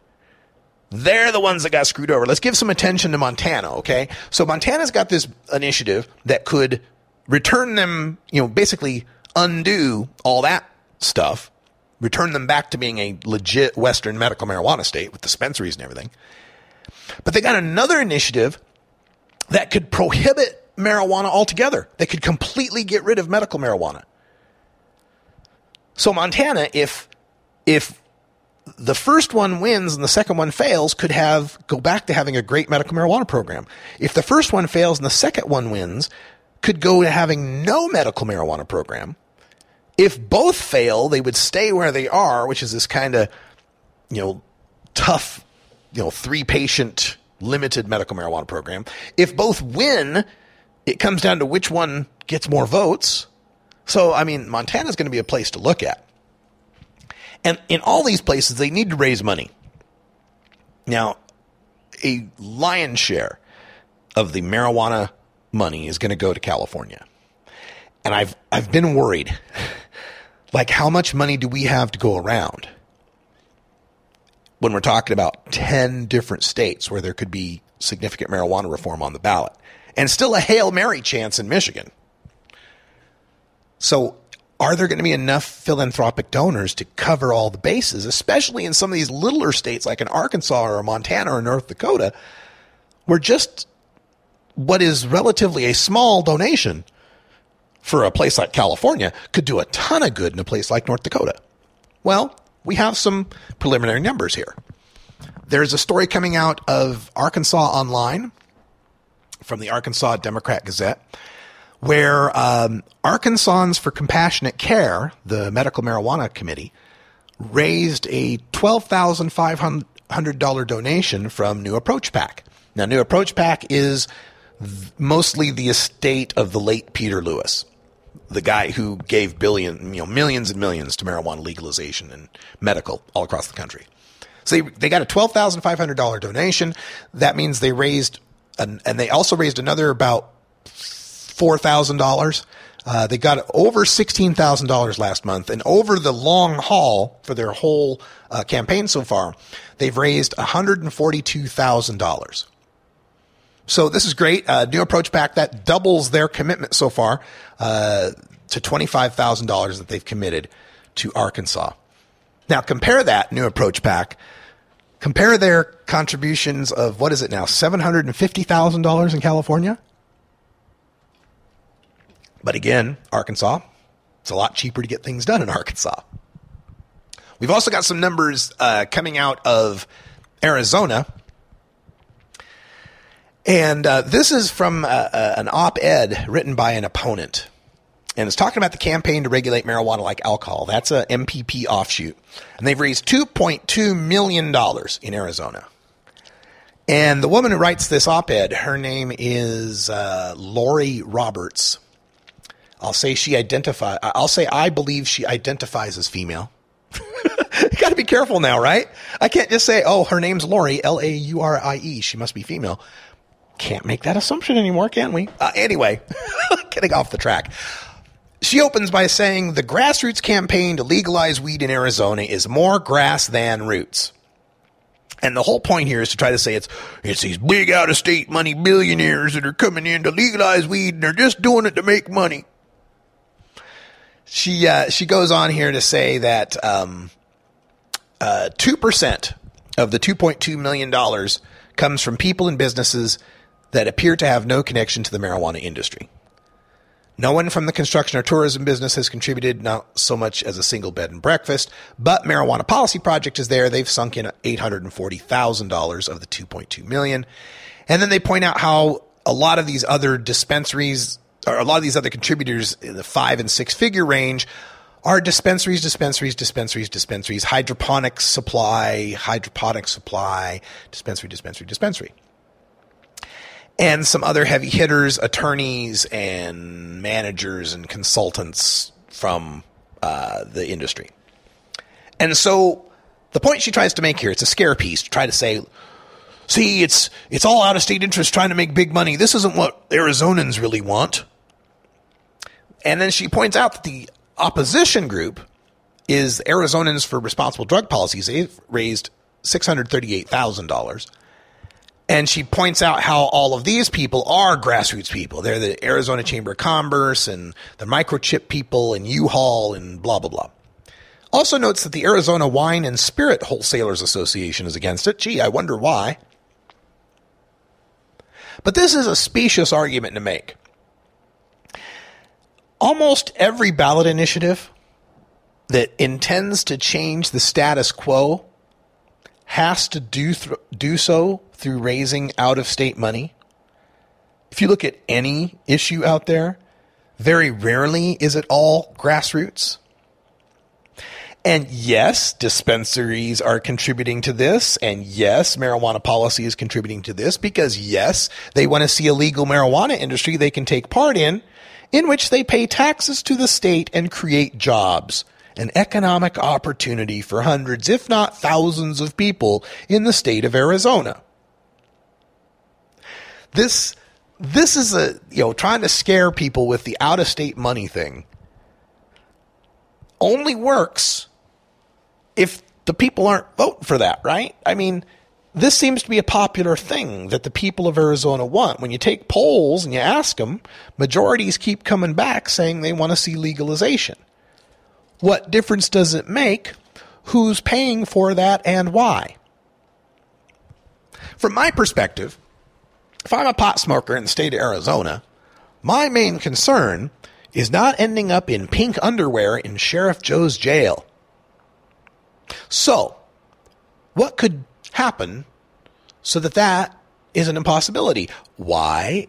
One of two things. Number one, I never smoke or possess pot in Arizona. So let's talk about a realistic solution. Number two, make it legal.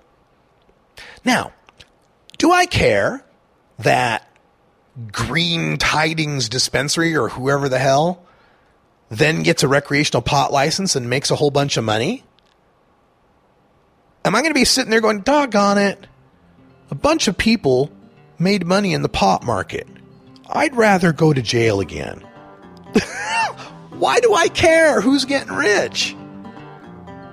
What difference does it make to me? I'm not into legalizing marijuana for the business angle. I'm into it for the civil rights angle. I'm into it for the liberty angle of not having police interrupt my day because of my choice of herbal remedy. But nice try. Thanks for the numbers. We'll be right back with some more numbers for New Zealand when we return.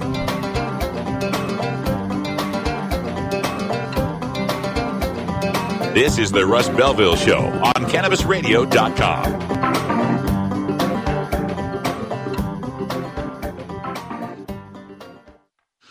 We have your smoking section right here. This is the Cannabis Radio Network.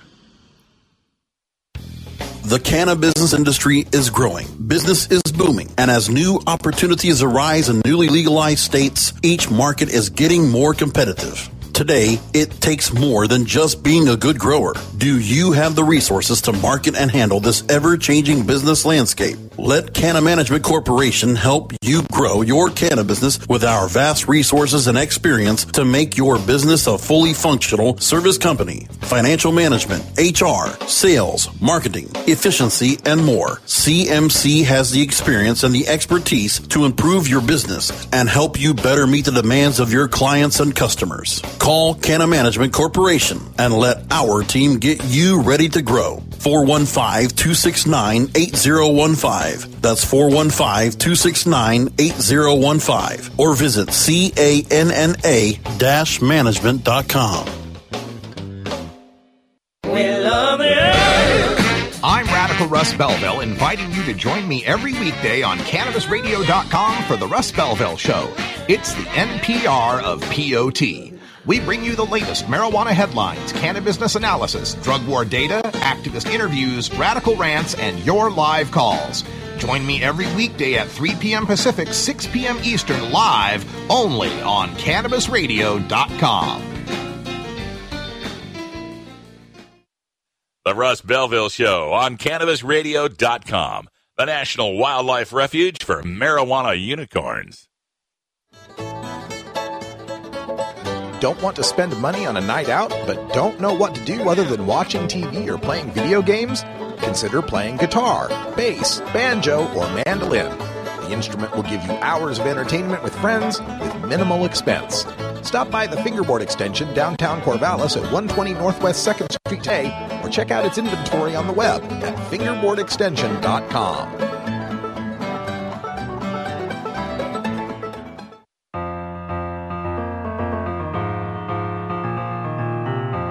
Pod 2.0. It's not your father's Woodstock weed. This is the Russ Belville Show on CannabisRadio.com. All right, welcome back, everybody. Winding things up here for the last segment of the day. Remember when the DEA said they were going to give us a decision on marijuana rescheduling? Remember? I said by the end of June, they'd tell us whether or not they were going to remove marijuana from Schedule 1 of the Controlled Substances Act and put it down Perhaps in Schedule 2, maybe Schedule 3, who knows. And I'm looking at my calendar, and I kind of noticed that it's after June 30th. And I was on vacation, but I don't recall them saying anything. And turns out that I didn't miss anything. The DEA hasn't made a decision. The DEA had a self-imposed deadline of, quote, the first half of 2016, but that ended on June 30th. So lately, the DEA says the DEA is currently in the process of evaluating a number of other citizen petitions regarding the scheduling of marijuana and is, quote, not bound by any date, end quote, to announce its determination. That's their public affairs division says that. They say they will come up with a decision sometime before the end of the year. So this also comes from the senators, Senator Kirsten Gillibrand and some other legislators, including Colorado's Representative Jared Polis, asked the DEA to take immediate action to remove cannabis and tetrahydrocannabinols from Schedule 1. Now, there's a lot of controversy over what this would mean. For one, on the good side, moving from Schedule 1 to Schedule 2 gives the federal government's mark of approval that marijuana, cannabis, cannabinols have medical value. That's the only difference between a Schedule 1 and a Schedule 2 drug, by the way. Schedule 1 and Schedule 2 drugs are incredibly illegal, but a Schedule 2 drug has medical use. See, the categories for Schedule 1 are that it has a high potential for abuse. That's the same for Schedule 2. It is dangerous to use, and that's the same for Schedule 2. But Schedule 1 says it has no accepted medical use. Schedule 2 says it does.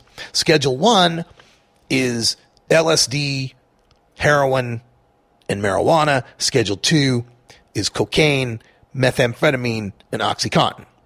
They're all dangerous drugs, according to the government, but the latter three have medical use. So the good side of this, if you put marijuana in Schedule 2, it is now a prescribable drug in all 50 states. Not often. It's not like your doctor is writing out a ton of scripts for cocaine or methamphetamine, although Adderall is methamphetamine, Desoxyn is methamphetamine. They do get prescribed. It also means that Schedule 2 might open up some research into marijuana, into whole plant marijuana.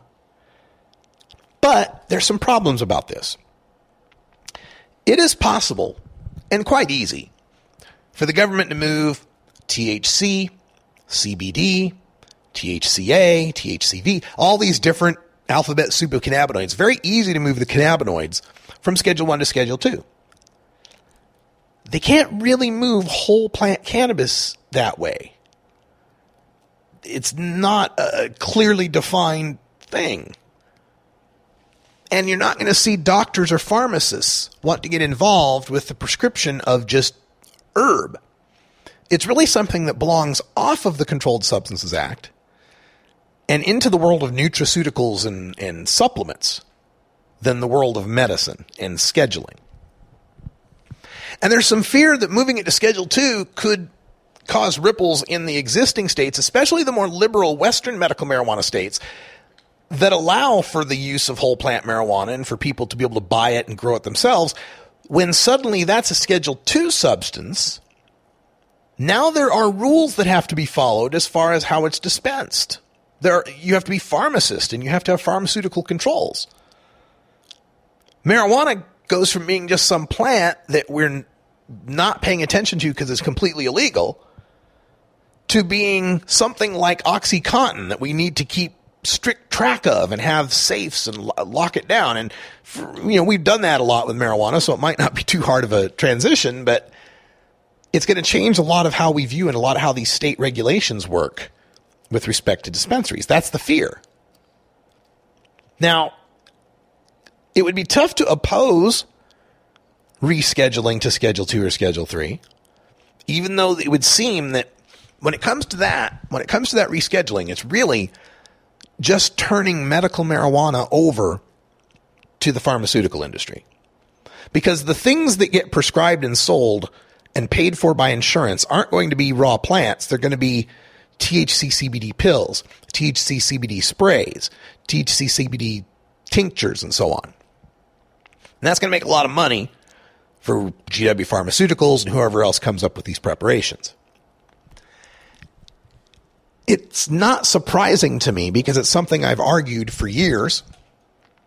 For years, I've talked about the Box Canyon theory and how if you continue to fight only for medical marijuana, your marijuana is going to become medical only. And that's the direction I see this going in a rescheduling world. If we reschedule to Schedule 2, I see medical marijuana becoming a pharmaceuticalized thing. And I see governments and the public increasingly go, well, wait, if you're really a medical marijuana patient, why won't you use the medical versions of marijuana that are, strictly dosed and controlled and accurately measured for consistent dosage time after time after time, paid for by Obamacare, whatever insurance you might be on?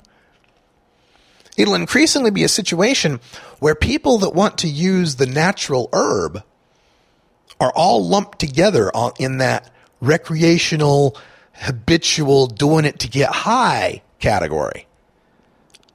The next fight for medical marijuana is going to be the fight for these patients to insist on whole plant medication. And increasingly, as marijuana becomes more pharmaceuticalized, the only place whole plant can go is the recreational market. That's the only place it's going to really belong. And people that want to use whole plant, it's not going to matter whether you're medical or recreational because we're all going to be in the same market. Now, I would approve of maintaining medical cannabis registries, medical recommendations, so that people that want to use medical cannabis can do so tax-free. I disagree with the Adult Use of Marijuana Act putting a tax on all cannabis that even medical consumers have to use. I don't think medical use should be taxed. I do think getting your tax-free certificate should involve a little more than just saying you're using it for medical purposes. In an ideal world, there'd be such low taxes on marijuana, it wouldn't even matter whether or not you're a medical user. We'd be down to $10 now, so you could get plenty even at that cost. That's a few years away, I'm afraid. So we will keep our eyes on the DEA here because I really don't anticipate descheduling. I don't see them going that far that fast. I see it going to rescheduling. I see it going to Schedule 2. I see there being an upheaval in the whole medical marijuana world. And it won't be such an upheaval in the East Coast. These East Coast medical marijuana states that have already set, no home grow, and you have to get your stuff from a dispensary, that's just going to be a flick of a switch for them to switch over from plant to pill, spray, inhaler, tincture, all of that. And the last 3 states, they don't even have to switch over. They're already, New York, Minnesota, Pennsylvania, they're already no plant states. You can only get preparations. They don't even have to switch over. They just have to wait for the next legalized Schedule 2 pharmaceutical to come through and stock it on their shelves.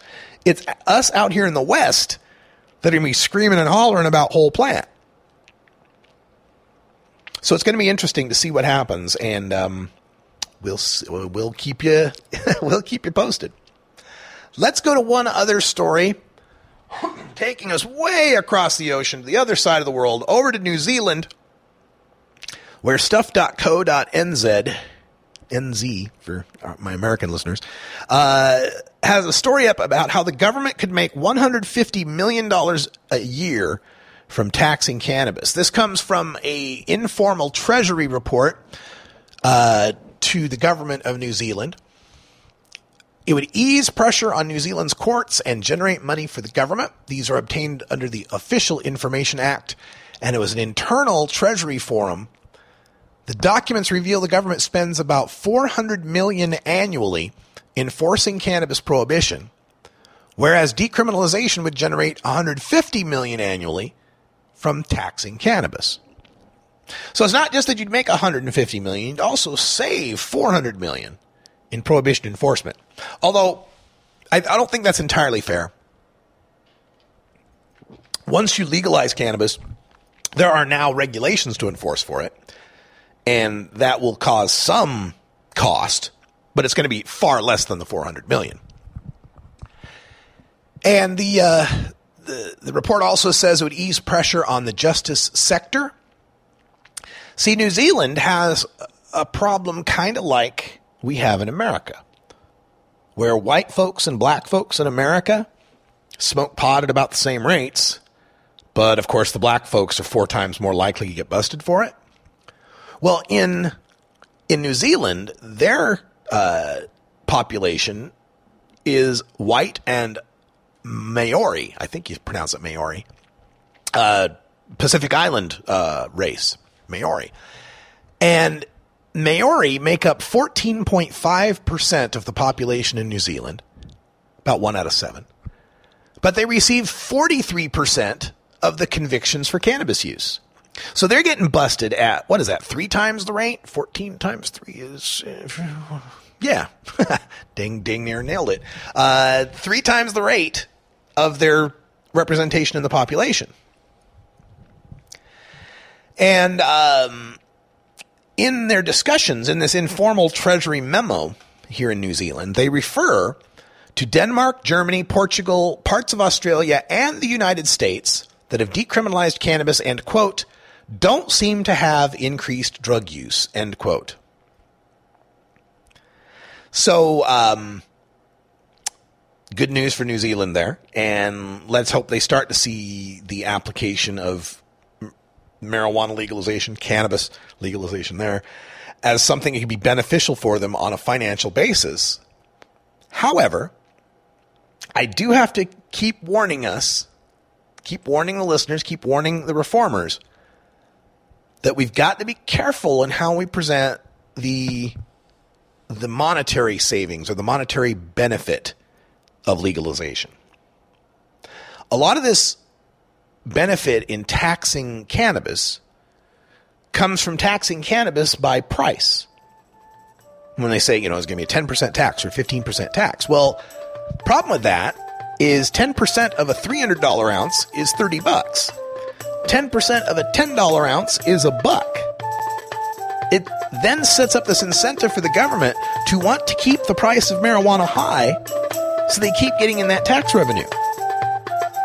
Because their only other alternative is to create more marijuana smokers smoking more often to keep that tax revenue going in. And that can't be a government message. Smoke more pot. Although, who knows, might make us stop shooting each other so much. We're going to take a break, and when we come back, we'll close up shop here from beautiful legal Potland, Oregon. Thanks for joining us. We're back right after this. This is the Russ Belville Show on CannabisRadio.com.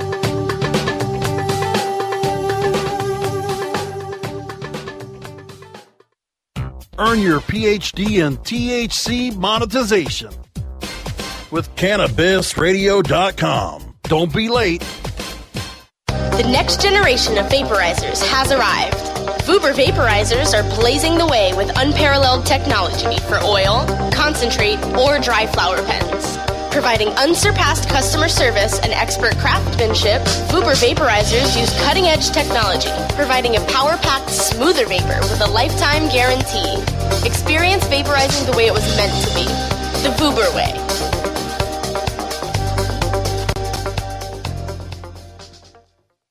Warning. Hits taken on this show are larger than they appear. Do not try this at home. These people are professionals, or at least they pay me to say that. A public service message from CannabisRadio.com and the Russ Belville Show. With over 6 years of experience in the industry, New Era CPAs is one of the nation's leading cannabis accounting firms, helping hundreds of growers, dispensaries, and ancillary companies with their tax, legal, and business strategies. New Era CPAs offices cover the West Coast from Seattle to San Diego, and their skilled team is always available to help you take your business to the next level. Visit neweracpas.com for more info and set up a consultation. Welcome to the New Era.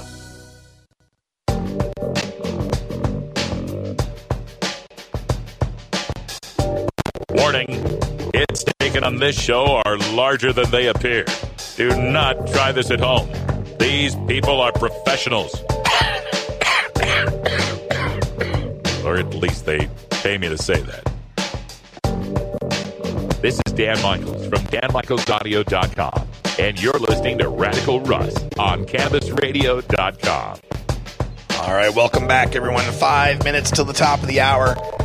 And we're just winding things up here on Cannabis Radio. Want to thank everybody for joining us and letting you know we got a few events coming up in August. First weekend of August, I'll be here in Portland for the Indo Expo, and we'll have the full 20 by 30 Cannabis Radio booth set up, too. We're going to be huge, folks. So if you can make it to Indo Expo in Portland, you will definitely be impressed. Then make sure you check out our Boise Hemp Fest coverage coming the second weekend of August. I just booked the rental car for that trip, and maybe I'll be carpooling with a few other activists there. We'll see. Then we've got the third weekend of August, of course, the 25th annual Seattle Hemp Fest. I'll be speaking all 3 days, and I just booked the train ride to Seattle for that one. Then in September, there's a couple of gigs going on in September. So I click ahead and find those. The first week of September is Anchorage Weed Week, or Alaska Weed Week, and I may be up there in Anchorage all week long emceeing the event. We're still working on the negotiation for that. That's right after Labor Day. And then the following weekend, the weekend of the 17th and 18th, is the Boston Freedom Rally, and I just booked the flight to Boston on JetBlue, so we'll be out there. And I don't know what year of the Freedom Rally it is, 29, 28, something like that. But it's out there on the Boston Common, 2 days, and just a wonderful group of East Coast marijuana legalizers. And there'll be plenty more events coming up in October and November. We'll keep posted on all that. Also, the RadicalRuss.com site is still down, still working on the transfer and getting new servers and designers and all that kind of stuff. But once it's back up, we'll put the full travel schedule and event schedule up there for you as well. Plus, we got the new order of pins coming for any of you former 420 Radio VIPs who are now Russ Belville Show VIPs. And those who have emailed me previously that you didn't get your pins, they're on the way. As soon as they make it here, they're on their way to you. That's all the time we got for today. Join us tomorrow. Back with more news and interviews you can use for the cannabis community. For everyone here at CannabisRadio.com, I'm Radical Russ. And until next time, take care of each other, tokers.